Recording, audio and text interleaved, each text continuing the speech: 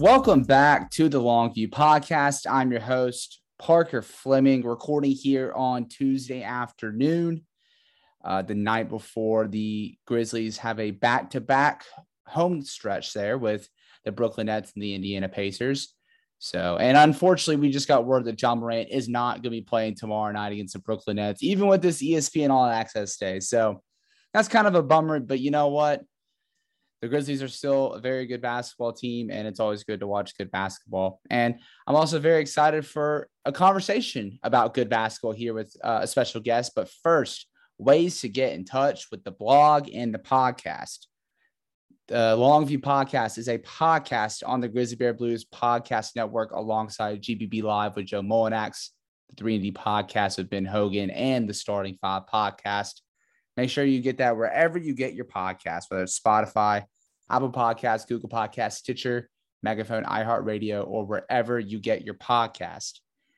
And Grizzly Bear Blues is a blog under SB Nation. You can find it on the web at grizzlybearblues.com or on Twitter at SBN Nation. Again, I'm your host, Parker Fleming. And with me is a contributing writer for Indy Cornrows, which is the Indiana Pacers blog at SB Nation. She's one of the brightest basketball writers we have on NBA Twitter. It's none other than Caitlin Cooper. Caitlin, how are you doing this evening? I'm doing well. I'm excited to be on here. This is actually going to be, I think, only the second podcast I've done out of Memphis. So hopefully I don't blow it and alienate the Grizzly faithful from my Twitter account.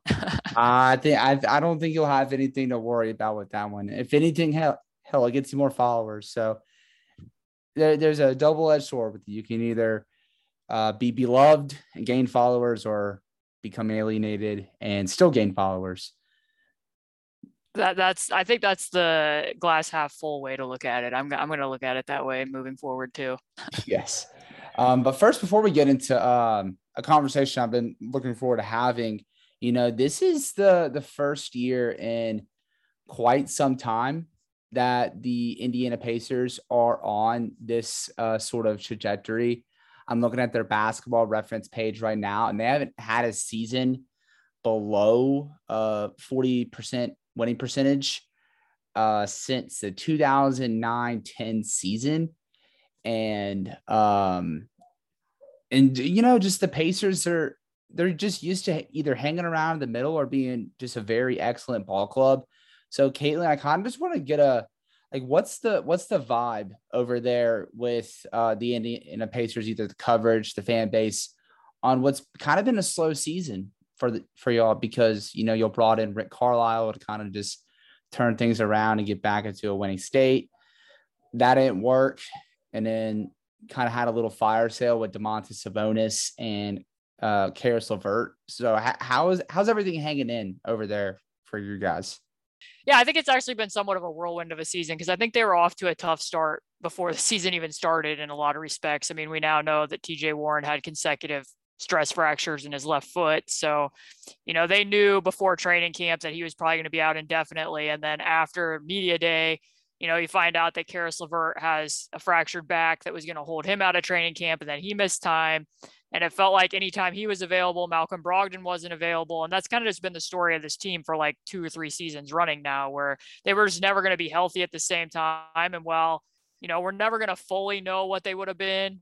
You couldn't just keep waiting for forever. So I think early in the season, when that stuff came out, I think that it made the fan base pretty apathetic. And then they were losing these strings of close games. They've been one of the worst teams in games that are determined as clutch time, with the score between 5 points in the final 5 minutes. And it just didn't necessarily seem like they were going to turn a corner. They obviously kind of kept letting it roll until the trade deadline, with reports swirling that they were at least listening to offers on Miles and Sabonis and Caris, and then made trades. And the fan base was pretty engaged about the idea of fake trades and who might be coming, and that they needed to start losing games. And the trade deadline happens, and I think that there is enthusiasm about all the possibilities that could potentially be there this summer, and liking the move to acquire Tyrese Halliburton. But, I've had fans directly tell me that they're not all that interested in watching them kind of limp to the finish and go through the rest of this like losing stretch before they see what the team's going to turn out to be. So overall, I think that the vibe has been somewhat down. It's been a disappointing season from beginning to end, with the exception of making some transactions and what the possibilities might be in the draft. Yeah, it's definitely very interesting, with the Grizzlies, especially here very recently when the Grizzlies traded away Mike Conley and Marc Gasol. We totally understand that. You're not exactly, one of the teams that's, you're not like the Houston Rockets or the Oklahoma City Thunder or Orlando Magic or teams like that, but you have these good players, but you also have these players that were kind of like castaways. You can kind of make an argument for them not even getting another contract after this season in the NBA. But it's also some of the fun part of the season because there's no worry or anything. You're looking at draft prospects. You're watching young players grow. I know both you and Mark Schindler have both chronicled that at a very deep level, whether it's O'Shea Brissett, Isaiah Jackson, Terry Taylor, who I didn't know until a tweet from Fast Break Breakfast today, Keith Parrish, where I guess Terry Taylor is shooting 75% from the field since the All-Star break. Am I reading that correctly? Yeah, I mean, it's pretty hilarious because he's listed at 6'5" and as a shooting guard. And, the Pacers have had injuries. I mean, even before they traded Sabonis, Miles and Sabonis had been kind of trading back and forth, with Miles suffering the stress reaction to his foot and Sabonis being out for health and safety protocols, as well as an ankle sprain. So they were really having to dig because Isaiah Jackson had also ended up spraining his ankle for where they were going to get depth at the center position. So Terry Taylor actually played center for them, but he operates much more, does more big things than even wing things or guard things. So you'll usually see him when he's out on the floor as a screener, and he just inhales offensive rebounds. He's a very effective offensive rebounder. And then, when teams switch, he's very good at getting out of picks quickly to punish switches in that way. So you'll see he and Tyrese Halliburton operate that way in like empty side pick and rolls. And yeah, he just finishes well. I mean, he uses his length good around the basket. He has a very strong core, and that's a way that they've hit. Like, I agree with you. I think it is fun to watch some of these young guys over these last 10 or 15 games and see if they can make short strides, because this is for the first time in a long time. I mean, if you look at the Pacers draft history, Goga's kind of just finally putting some things together, has 5 consecutive games in double figures. But prior to that, he really hadn't had an opportunity to play. Aaron Holiday has been traded twice in the last calendar year, and TJ Leaf plays in China now. So they've never really had a draft class like this where you can feel pretty good about the futures for Duarte and Isaiah Jackson, as well as hitting on two-way contracts with Dwayne Washington Jr. and Terry Taylor, in addition to also acquiring Tyrese Halliburton and Jalen Smith at the trade deadline. So a lot of talent under the age of 25 that they can monitor and at least feel somewhat hopeful about and make determinations about who should be in the rotation next season. Absolutely. And that's not even including the fact that the Indiana Pacers have 2 top 20 picks this year. They own the Cavaliers pick through the Caris LeVert trade. Whether that's locks in at 18 right now or not, kind of remains to be seen as we just wind down the season. I know the Eastern Conference playoff picture right now is kind of a bloodbath, but you're at 6 in lottery odds behind the Rockets, Pistons, Magic, Thunder, and Kings. I don't know. There's a little bit of ground to make. I mean, if you want to get top 5 lotto odds and pass Sacramento, that'd be kind of a hilarious timeline. But now it kind of looks like they may be shutting down Sabonis after a potential reevaluation at the end of next week. So who knows? But definitely an exciting time for content for the Indiana Pacers, even though it's kind of a lost season by their standards typically. But I want to get into like the most interesting part of their season, and that's probably acquiring Tyrese Halliburton. And, Caitlin, I know y'all probably had the expectation of, okay, a Domantas Sabonis trade or even a Miles Turner trade, it's going to net somebody good. I saw they were connected to De'Aaron Fox, and then just I'm just going to kind of lay out the scene. I was on my way driving to go get Chick-fil-A. I was in the parking lot, and next thing I know, I just see like the big Woj bomb of the trade that Domantas Sabonis is going to Sacramento. It was Sabonis. And I remember I was kind of a little upset because I wanted either I think Jeremy Lamb was in the trade, right? Yeah. and Justin Holiday. I was kind of thinking one of those two with a Culver and second round pick package, but that didn't happen. And I saw it was Buddy Hield, Tristan Thompson, and Tyrese Halliburton. So what were kind of like your initial thoughts when, you've had all these trade rumors for months now, and then it finally cultivates into Tyrese Halliburton? Right. I mean, I think it was a little bit of whiplash because, we had Jake Fisher over at Bleacher Report on our podcast, and he had kind of indicated that prior to the stress reaction that Miles Turner sustained, that like many people around the league expected that he was going to be one of the first big dominoes to move. And that had sort of been corroborated locally and just from whispers that I had heard around the league, that he was kind of one of the two bigs that people were expecting was going to be on the move before the deadline, if not, maybe even both of them. So to see that it ended up being Sabonis, our kind of threshold that Mark and I had kind of laid out when we were on the podcast was like, if you're going to trade who, in our opinion, was the team's best player, that's somewhat controversial in Pacer circles for whatever reason. But if you were going to trade him as a 2-time All-Star and only an $18 million contract, like it wasn't going to be satisfying, at least on my end, if like the team that was most notably out there was the Wizards. And that was rumored to be, the equivalent. It was going to be like Rui, Denny, and then they were going to have to do some finagling to even make a draft pick available, right, by removing protections on one of their picks that they owed Oklahoma, that they have from Oklahoma City. So that just felt like, you're going to be returning role players. I was kind of adamant that I didn't think that they should move him until after the summer or until around the draft, because I thought at the very least, you could see if you could do a half measure and still build with him, or there might be more teams in the fray because of what type of player he is. Teams kind of have to do, I don't want to say finagling, but he's definitely a player that you have to plan for and build around. And maybe, a team that wasn't like Sacramento, who I realized they were pressing for the play-in tournament and that didn't turn out. But, that's a playoff contender, may not be able to easily blend him into what they do mid-season. And we kind of said that if you're not going to get somebody in return that's either going to currently be your best player or develop into that, why are you moving him? So I didn't really think that was going to happen. And I certainly didn't think that the Sacramento Kings, because as you said, it kept being De'Aaron Fox that was mentioned. And he obviously takes up a lot more of the cap space and is a very different player that I don't necessarily think completely fits with the style and way that Rick Carlisle wants to play. But when you see that it's Tyrese, it's only on the second year of his rookie contract, still has a lot of room to grow and has been impressive in his first 16 games with the Pacers. That's not something you can say no to if you're the Pacers. And it sounds like not a lot of teams knew that he was even available, and that, the Kings definitely had Sabonis circled. And a lot of people have asked me like, well, the Pacers picked a big. I don't really, from my perspective, I don't think that they really did pick a big. I think that the decision was more about, we picked Tyrese Halliburton because, we're in this certain timeline of where our franchise is currently at. And he's somebody that we can grow and build with, and having a franchise point guard and where the NBA is today, those don't come by easily. And we think that we could potentially get one in him. So I think that's kind of where the decision went down to. And I think that from all accounts, they're very happy with the deal that they made. Right. And it really is paying off at the moment, just from just brief research on Tyrese Halliburton. He's in the top 10 in potential assists, while also in the top 10 in assists per game. And I was looking at his stats with the Indiana Pacers, and in 16 games, he's averaging like 17 points, 9 assists, 3 or 4 rebounds while shooting 40% from 3. And I know this isn't sustainable, but the players that have averaged at least 9 assists a game while shooting 40% from 3 were Kevin Johnson, Jason Kidd, Steve Nash, Chris Paul, Mark Price, and John Stockton.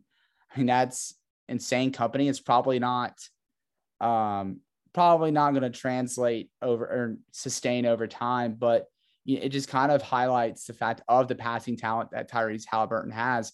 Now that he has the ball in his hands, he's not having to kind of co-pilot with someone. So what can he make so far out of Tyrese Halliburton's passing talent that's really just stood out to you? Yeah, what's interesting about what you just said is when he first debuted for the first 4 games before the All-Star break, Malcolm Brogdon wasn't available yet. So what you're saying, yeah, I mean, he pretty much, he had a high time of possession similar to what Brogdon had at the beginning of the season. It really stood out how much he was looking to push the pace even off of makes and really be, clapping at his teammates like, let's get the ball in quicker, let's go back at them the other way. And the effect that was having on their transition frequency, which had risen up to, modestly, especially by Memphis standards. The Pacers were, 13 or 15th in the NBA over that little stretch when I wrote about it. And now that's kind of normalized a bit back to the bottom where, that's kind of where Rick Carlisle's teams have been over the last like 6 years, including in Dallas.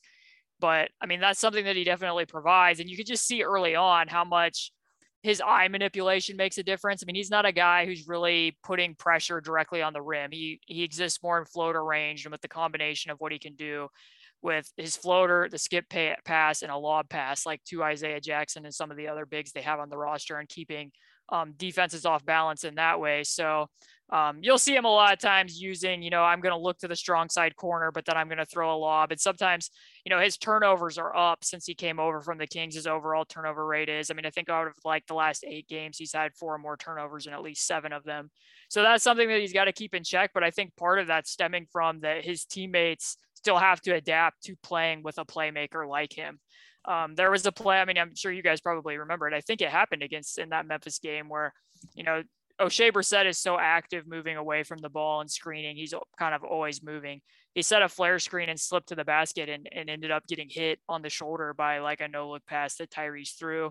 So some of those live ball turnovers, I think he's aware and probably knows that he needs to cut down on, but I think some of it just comes from building chemistry with teammates. I think the other thing that I've noticed the longer that he's been here, because Malcolm has been available again, they have been more evenly distributing that time of possession. It's more of an even divide. You'll see them getting staggered fairly often, except for against Houston. They played more of their minutes together, but they're giving Malcolm Brogdon space to still play point guard with bench units. And sometimes at the beginning of the games, there'll be more Tyrese, handling the action. And then at the end of games, it tilts more toward Brogdon, in part because, as only being a second-year player, 22 years old, he still needs to grow a little bit and what he does against certain types of coverages. So I think he needs to get deeper off of ball screens at times to actually force the defense to commit.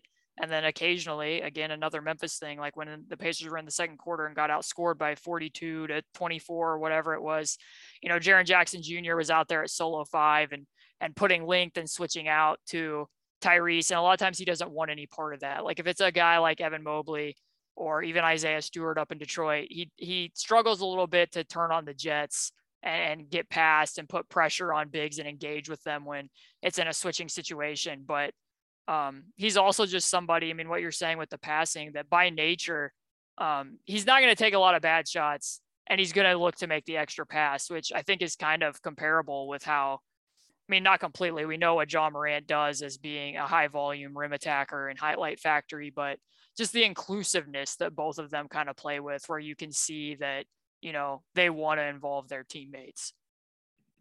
Absolutely. I think one of the coolest aspects of it, at least from the Grizzlies point of view with Ja Morant, so, you're talking about going deeper and kind of just putting pressure on defense and force it to shift. I think one of the coolest things that I've seen Ja Morant really develop in, he's done it since his rookie year, but it's just really taken another gear, is he'll commit to the drive and then he'll kind of like let go of the gas a little bit and he's prepared to like shoot a little floater around the restricted circle. And then he will just like fire out a pass to the corner to like Desmond Bane, Zaire Williams, or Jaren Jackson Jr. And you're just like, how the hell did he see that?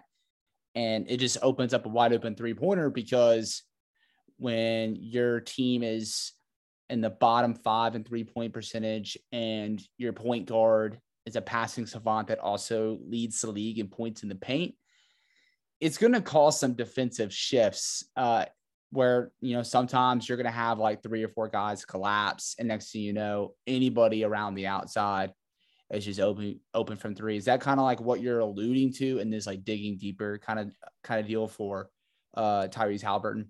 Right. Because I mean, I think right now, I mean, the difference between the two of them is that when he gets a switch, he's going to be more apt to create space against the big and keep a 3. He's very good with his footwork to get, to sidestep threes, be able to create that space. But sometimes even when it isn't a switch, like, Steven Adams might be in a drop and Tyus Jones is really harassing him in rear view pursuit, as was the case in that game against Memphis last week when he went 2 of 10. He might see Steven Adams in that drop and he has, an available avenue to go the rest of the way to the rim, but he might not even look at it. Like he'll already be looking at the corner to kind of make that pass, and then he'll jump past to it before he's gotten Steven Adams to commit to what he's doing and before he's gotten that tagger from the corner to fully rotate over. So if he goes, a couple extra dribbles deeper into that big to get them to pay attention to him rather than retreating, to Isaiah Jackson on the lob, I think that will continue to just make his passing that much more impactful because he already wants to do it. Like I said, I mean, when you watch Ja, like I think a lot of teams have like one pet action that you can kind of point to. Like when you watch the Atlanta Hawks, that Trae Young's going to run, a bunch of double drags with the two bigs and one rolling and one popping and two guys stashed in the corners. When you watch the Grizzlies, I know that I'm going to see Ja hold up horns several times at some point in a game, sometimes several possessions in a row, and he's going to make a different read out of that every time. And when you watch him do it, you feel like they could just run that the entire game and he would keep, they might not make all the threes out of it every game, but he's going to make the right decision out of it. But at the same time, they're going to start a lot of possessions as well with him off the ball, where he might even just be a decoy while it's Dillon Brooks or Tyus Jones or Desmond Bane running more of the action. So even though he does have a very high usage, I think he is in like the 96th percentile of usage this year and does have, a higher time of possession. There is space where he allows, his teammates to do things without completely deactivating the ball that also keeps opponents off balance. Yeah. And like for Ja, I guess how he typically just kind of operates, and you mentioned he's not initiating the offense every time. He'll let guys like Desmond Bane or Tyus Jones or DeAnthony Melton, or when he's back, and he hasn't really been back all too often, Dillon Brooks, like the guys that like those guys. And he's really found that niche by being served as a cutter. I'm looking at the NBA's tracking data right now, and he's in the 95th percentile of cuts. And I think one of the things that you mentioned too is they do a lot of, they operate a lot out of Horn's actions because they have bigs that can do some different stuff while also having kind of a variance in a playmaking. Obviously, Steven Adams is kind of emerging weirdly as this like very fascinating secondary passer where he's like hitting cutters on bounce passes. He's having a little extra flair. It's been kind of fun to see, especially since with the Grizzlies and their franchise history, we're just used to that with the Gasol brothers. Jaren Jackson Jr., he can roll, he can take guys off the dribble, or he can pop. Kyle Anderson, typically he doesn't really roll too often, but he'll kind of like soft fade to kind of like get a little bit of mismatch. And then Brandon Clark, explosive roller, can do, him and Kyle can also do a little bit of playmaking, more so Kyle than Clark. But it is very interesting because I remember having a conversation with Matt Moore, Hardwood Paroxysm Action Network, earlier this season, and just talking about talents like Ja and Jokic and their passing talents and kind of how it kind of relates to like heliocentricity. And he said, you shouldn't try to lean too much into it because, and I don't know, I can't even remember exactly his entire points besides the fact that, but I think what you brought up is a very good point because you don't want to deactivate Ja when he's off the ball, or you don't want to deactivate the other players because they're not getting these on-ball reps. And I think that's going to be very important, not just for Ja, but for Tyrese Haliburton, especially as the Pacers are kind of trying to craft how they want to build around Tyrese Haliburton and whoever else. Is just getting a bunch of players who could kind of handle some facilitation on their own, can make reads, stuff like that. So I think that stuff's right there is a very good key to kind of building a well-functioning offense. Yeah, because that's the difference, right? Like, Trae, James Harden, Luka Doncic, also all very savant-like passers and what they can do and what reads they make. But if 60% of everything's being run through them, and then they're not doing anything on 40%, like Dallas this year has had Luka doing a little bit more off the ball. But a lot of times when you would watch the Hawks or you would watch James Harden in Houston, like when he's done or he isn't running the play, a lot of times like that would end up, like I said, with them being deactivated from the action because they've used so much energy on the ball. And the difference here with Tyrese or Ja is is that, they're going to start possessions away from the ball, like what you just said, where like I watched the Grizzlies play the Spurs, and what you brought up about Steven Adams and being a secondary playmaker somewhat out of the elbows, you'll see the Grizzlies do some of that now, where like you said, you're going to enter it into the elbow, and then sometimes they'll run like, a dummy stagger on the opposite side with Ja standing in the corner. It gets the defense to focus their attention somewhere else, and he'll stay in the play, backdoor cut, and then you can hit him from the elbow in those types of situations. And when you do that, like as much as you can watch Ja get the ball at one end of the court after a dead ball situation, and he might be able to push it all the way in transition in less than 4 seconds, off of like a blind pig pass from Kyle Anderson at half court, like he can do that. But if he were to do it for an entire game, would he have energy to? Probably not. Like, so what their approach is and what the potential approach is with Tyrese, again, very different players and how they go about making their passes and what areas of the floor they tend to exist in, is what you're saying. Like if Tyrese can get to a point where, he can play off ball because he is the caliber of shooter that he is, but you can also see moments like I think it was when they were down in Orlando where Buddy Hield, they do quite a bit with 3-guard lineups now because they're starting Buddy. So you might see Tyrese and Brogdon and Buddy out there at the same time. Like he gets it in a secondary situation, drives the baseline, and he really wanted Tyrese to cut from the 45 angle, or at least space between the two weak side defenders, and drift over. And Tyrese kind of stood behind the defender because he wanted to stay glued there to shoot the three. Buddy ends up turning it over, and their transition defense issues run pretty deep, but they ended up kind of litigating that when they should have been getting back in transition. So those are just like little spots where, the value of what I said is true, that like both of them so often look for their teammates, sometimes even at the expense of themselves. But if you can be off the ball when they are running actions and still be involved, I think that not only conserves their energy, but also like just makes for, I don't know how else to term it, but a happier work environment. Like when I read the Michael V. Pina article that he wrote about Ja in Sports Illustrated, like the quote that really stood out to me was Ja just directly saying, "I don't hunt shots. My teammates yell at me if I'm not being aggressive enough," which just seems crazy for the reasons that you said. Like, he leads the NBA as a guard in paint points. And you can see spots like that where, just like I said with Tyrese before, like you can point out spots in each of these games. And it's not like I'm monitoring exactly how many shots he's taken. And these last 3, he's been at 10 or less.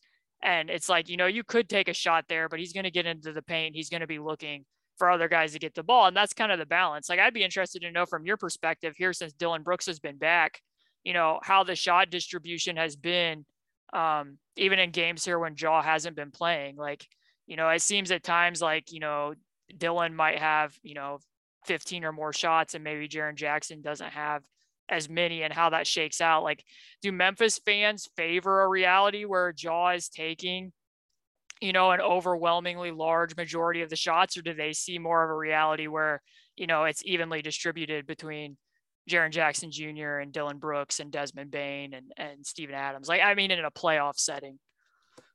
I would, it's a very interesting, I wouldn't really call it a predicament, but yeah, that the Grizzlies are in with that. And like the fans, I think what we're seeing from Ja is like kind of desired upon for their kind of, he's averaging over 26, 27 points a game. He's getting the right amount of shots per game, having the right efficiency. He's not a chunker or anything. He doesn't take anything away from the other players. So I think that's all good. Obviously, Dillon Brooks, it's very interesting with him because for all his tenure in Memphis, he's needed to be that guy that shoots a lot of shots. His first season, it was a tanktastic team. Mike Conley didn't play most of the year. Marc Gasol sat out a lot of the post All-Star break. Dillon Brooks, just somebody had to take shots. It was Dillon Brooks. Second year was kind of a wash because of injury. Third year was Ja's rookie season, Jaren Jackson Jr.'s second season.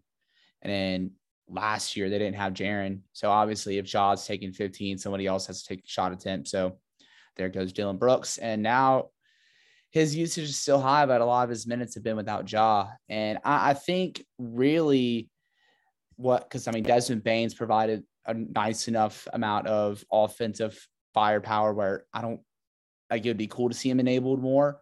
But I think really what you would like to see is more of an enablement of Jaren Jackson Jr., especially, but it's been kind of tough with him so far this season offensively. Career low field goal percentage. It's even lower than it was when he was trying to get back into the swing of things last season, shooting a hair under 42%. He's shooting 32% from three, but he's shooting 44% from three in the past 6 games. So, silver linings there. So yeah, I think when it comes down to it, and when it comes to like shot distribution, it all kind of starts and ends with Jaren, because I mean, you're getting what you want from Ja, you're getting what you want from Desmond Bane. And depending on who you ask, you're probably getting a little bit too much from Dillon Brooks. Obviously, if you're asking me, somebody who kind of stakes their claim as one of the founders of Dillon Brooks Island, then I will say that he's doing just about right. But it really, if the Grizzlies want to go as far as they want to, Jaren Jackson Jr. kind of needs to step in instead of being like a 2A, 2B with Desmond Bane, and even if you want to say 2C with Dillon Brooks, he needs to start being more of that 1.5 with Ja, and then him, and then Bane and Brooks. This is kind of how I see it. Yeah, that's what was interesting a week ago when they played the Pacers, and what became, the total route that it was, that, Ja is out, and they end up like the shot distribution was pretty even in that game. Like, I mean, Jaren Jackson Jr. had I think 16 shots. Yeah, Bane and Brooks, the team. Yeah, each had 12 apiece. And like, you have to take that with a grain of salt, because like people need to realize what the Pacers defense is, particularly in transition, and the bigs, were getting obliterated a lot of the time, and some of those arrangements, particularly off the dribble against Jaren Jackson Jr. But some of that was just him being aggressive as well. I mean, I think that the more that he gets opportunities like that, he probably needs to look to be somewhat of a passer off the dribble. But, when Ja is out, I mean, I'm sure that what the record is when Ja is out gets brought up a lot in Memphis of how successful they've been. Does it? Yeah. Yeah, it does. And what the narrative for that is and isn't. But like, to me, it's probably somewhat what the record is, and taking into account how different opponents defend, but also like, it probably isn't necessarily a bad thing that when he isn't playing, guys are getting opportunities to become, do more as a playmaker in certain settings, so that when he does come back and you are gearing up for the playoffs, maybe they're all rising together, like obviously not at the same level as Ja, but, getting ready for the postseason in that way. Yeah, I think so. It definitely got brought up a lot after Stan Van Gundy's tweet. And I think a lot of people kind of miss the fact that 12 of those games, I believe, came in that late November, December time period where COVID just ravaged the entire league. Yeah. And obviously they weren't playing a lot of full strength players at that point. But I also think too, a big reason why that's the case, and again, it kind of serves as the passing infrastructure for the Grizzlies here, is their backup point guard's awesome. I mean, Tyus Jones, everybody talks about his assist to turnover ratio. And when he starts, I'm looking at this right now, he started in 16 games and he has 17 total turnovers. So he's only due for about 1 turnover when he's starting. And when you're getting that kind of point guard play for 30 minutes, where you're having a guy average about 7 assists to 1 turnover each time he's on the floor in that amount of time, good things are going to happen, because you're getting more shot opportunities, because you're turning the ball over less, stuff like that. So I think people kind of use it to deflect Ja's case for like MVP or all NBA. And they kind of discredit how good the team is instead. It's kind of how I see it. Yeah. And I'm sure that probably some of it too is the difference between Tyus and Ja as defenders to a certain extent. I mean, you could definitely see some of that. Like, I mean, Ja wasn't playing, but you could see how much Tyus was bothering Tyrese at certain points in that game. So I know that the on-off numbers are there with regards to Ja's defense, but again, then you have to look at, who some of those opponents are and were, like you're saying with COVID. Like, they held the Pacers to a pretty low point total, but the Pacers also just happened to shoot the ball really poorly in that game, committed a bunch of turnovers. Like, I take some of that with a grain of salt as well.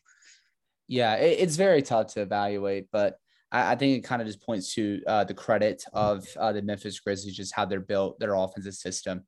And there's one thing I want to ask you, and this might be how we wrap up here, is you know, everything when it, you know, you can have all these great passers, but there needs to be a good system around them for them to do so. When I was doing the research for this podcast, I was looking at the potential assist numbers, and I didn't see John near the top, but one that caught my eye was Shai Gilgeous-Alexander, as he is the only player who averages 13 or more potential assists per game, but averages less than 6. So like that, but with Tyrese Halliburton, you know, he's averaging about 8, little under 8 assists per game, has about, I want to say it was like 15 to 16 potential assists per game. But just as the Pacers are continuing to build and form something around Tyrese Halliburton, you know, what are some things that you see that they need to really kind of enable him as a passer? And even likewise, like, what are some elements that you think they could potentially take from like how the Grizzlies had developed their passing infrastructure? Because I mean, around Ja, each season they've been in the top 3 in assists per game, and now it's finally kind of leading to a top 10 offense for them as well in year 3. Just what are some elements that you want to see the Pacers kind of grow in or add to as they're kind of trying to round out this core with Tyrese Halliburton as their first real cornerstone of the team?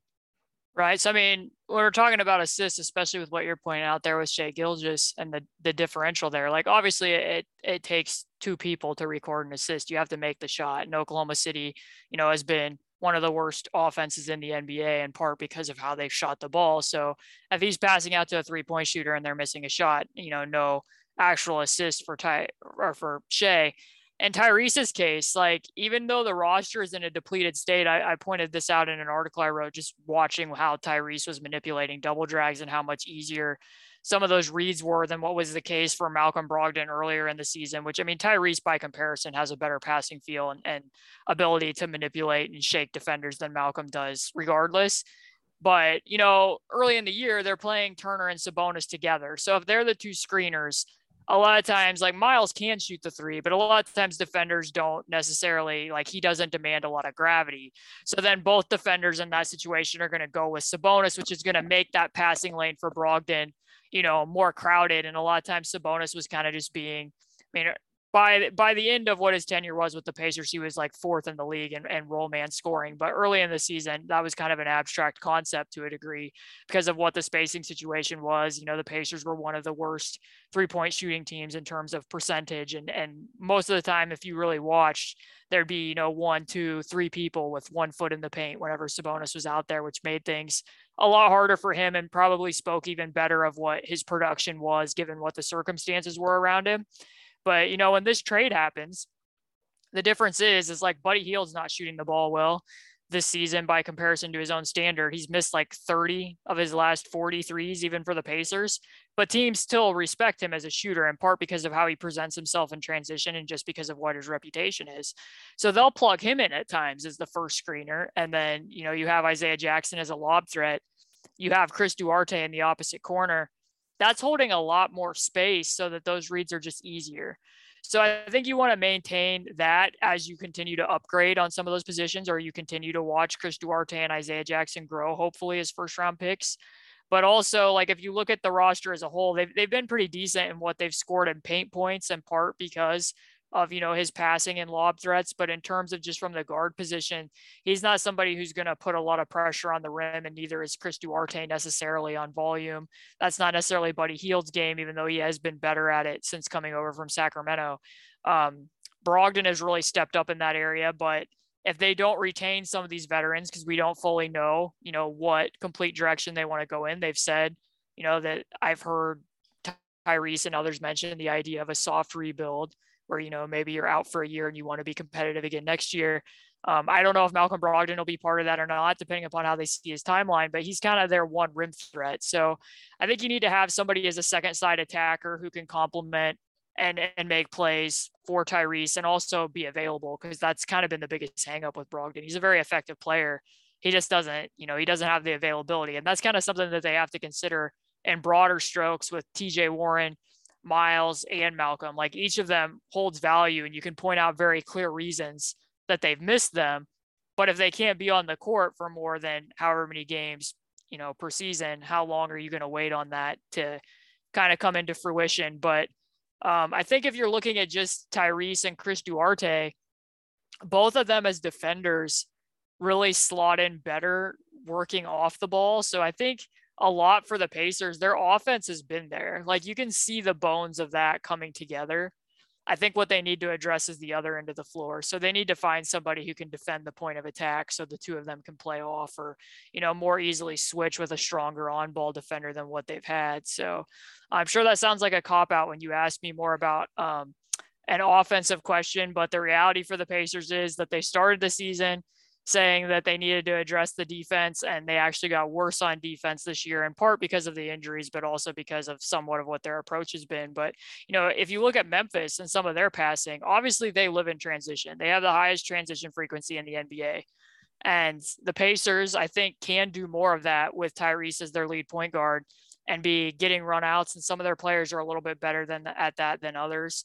I know they have an emphasis about how quickly they want to get across half court because Tyrese is very good at throwing advanced passes and pushing the ball up the floor, like I said. So you want to establish a roster that's going to be able to feasibly do that and hope that Rick Carlisle is going to lean into it more. Like he says he wants them to run, and they've been putting that out there. It just hasn't necessarily been a feature of his teams. I feel that. And, it's not a cop-out.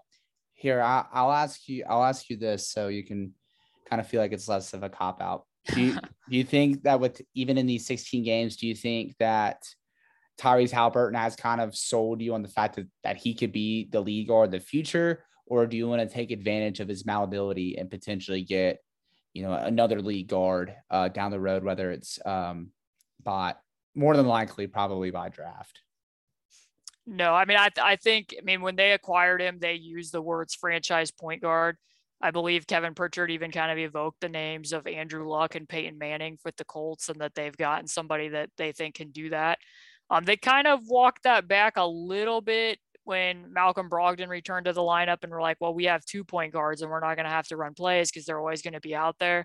But I think that they see Tyrese Haliburton as their future point guard who they're going to have under contract control for a long while, even if that does mean that, he can also play off ball in some of the ways we were describing with Ja and Tyrese earlier in the pod. If they were to acquire, somebody like Jaden Ivey, who's a really explosive driver in the draft, or somebody along those lines where there would be opportunities for him to spot up and shoot. But I think they envision him as the franchise point guard. That'd be great because, Tyrese Haliburton, fun player to watch. Also just a really charismatic player off the court, very available, makes himself very available to, being open about his experiences. I thought all the stuff that he did about the trade, whether that was the old man in the three interview that he did, or I think there was I forgot who wrote out, it was something like GQ or something, wrote a good article about it.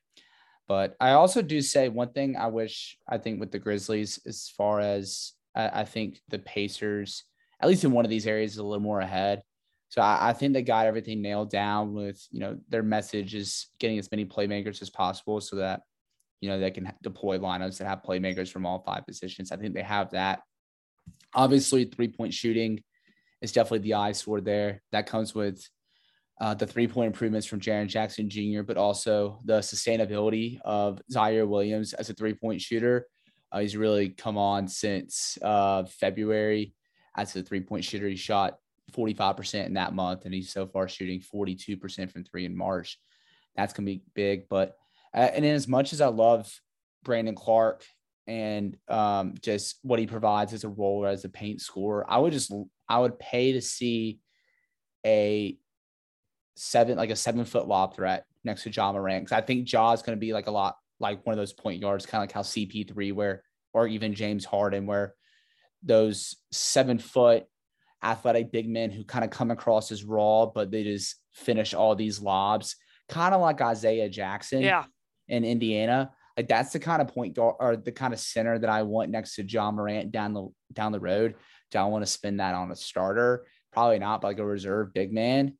Like that's probably like, obviously shooters because of the way the league is and what it just does to the defense when you have a driver like Ja Morant surrounded by shooters. But giving him a guy that's a 7-foot lob threat, kind of in that same realm, Isaiah Jackson. I tweeted it a while back about Mitchell Robinson. That would be ideal next to Ja. But I think so far both teams they've really got a nice system going that just enables, honestly, two of the brightest young passers that we have in the league. Yeah, I mean, I think that's a good one with Ja because, it just complements their floater games very well when you have a guy who can rise up and catch passes like that. I mean, in part for Memphis, like what you're saying with the shooting, when they get into the playoffs, it'll be interesting to watch. I'm sure they'll play a lot of lineups with Jaren Jackson Jr. out there at solo center because, what happens in certain lineups, depending upon who shakes out in their top 8, top 9. If you have Steven Adams as, a non-shooter in the role spot with, maybe Kyle Anderson in the corner, how much more attention is Ja Morant seeing in the paint? And then if he does spray out and kick out, can those guys reasonably hit shots? I think that'll be a question, though. I will end on a somewhat interesting note that a stat that I did look up a week ago when I was writing a preview for the Pacer Grizzly game over at our site is that, curiously enough, transition frequency last year in the NBA, which last year was somewhat of a curious year in and of itself because of COVID and everything that's happened over the last 2 years. But I believe that the regular season league average transition frequency, according to Cleaning the Glass, was 14.7%. And the playoffs, it was 14.1%.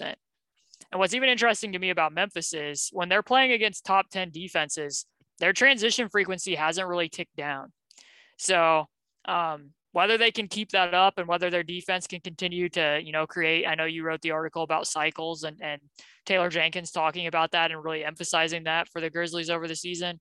I think it's going to be super fascinating to watch in the playoffs, depending upon who their opponent is and whether the idea that, sometimes I think that we just kind of latch on to cliches that, the game slows down in the playoffs. And I think that's true in a lot of respects, but at least statistically hasn't necessarily borne out for the Memphis Grizzlies this year against stiffer competition defensively, who you would think would be able to maybe get back and slow them down. So just something that I will be keeping an eye on. We are all definitely keeping an eye out on that, especially me and Joe. We're definitely eyeballing the half-court offense stuff, especially since I think Joe in particular has a little Tony Allen PTSD from that 2015 series with Golden State and in the 2013 series against the Spurs where they just decided not to guard Tony Allen. Like, okay, is this going to happen to Steven Adams, who, like you said, he's not much of a role threat, which, I mean, in my case, if that means you're getting more Jaren Jackson Jr., Brandon Clark minutes that kind of offer more defensive versatility, you have a guy that can roll and has vertical pop, then so be it. Also getting a chance to kind of test and see that's a long-term plan going forward. But I'm very interested to see, but that's some very encouraging news. I really hope that we can kind of see them getting out and run, not even just for the fact that that's where they thrive, but just that in a playoff setting, if you can get, especially a guy like Ja Morant in the open floor, it's just a momentum swinger. And that's what you need in the playoffs. So I appreciate that light of positivity right there to close this show. Yep. No problem. Thanks for having me on. No problem. Caitlin, do you have anything else to add? Want to let the people know where they can find you and your work? Right. So my handle is at C2_Cooper. Like you said off top, I'm at Indie Cornrows about once or twice a week. We record our podcast over there twice a week as well. And then I'm going to have 5 question answers over at your site on Thursday before these two teams face off again against each other. Awesome. And we really appreciate that, Caitlin. And thank you again for coming on. And I think I hope you feel like I spared you a little bit of not having to talk about a food take with Mark on the pod. Yeah, we did have an argument about ice cream earlier today. So that's something that people can hop on and listen to. Absolutely. Yeah, make sure you all listen. Caitlin's one of the brightest minds we have out there in NBA Twitter, always putting together good work, really good with her X's and O's. Again, I really appreciate you for coming on this pod. You can follow me on Twitter at @Pac_Flocka. Make sure you're reading all of our work over at grizzlybearblues.com. Make sure you are liking and subscribing and downloading the Grizzly Bear Blues Podcast Network so you don't have to miss a single episode of the podcast on our platform. With that, that's it.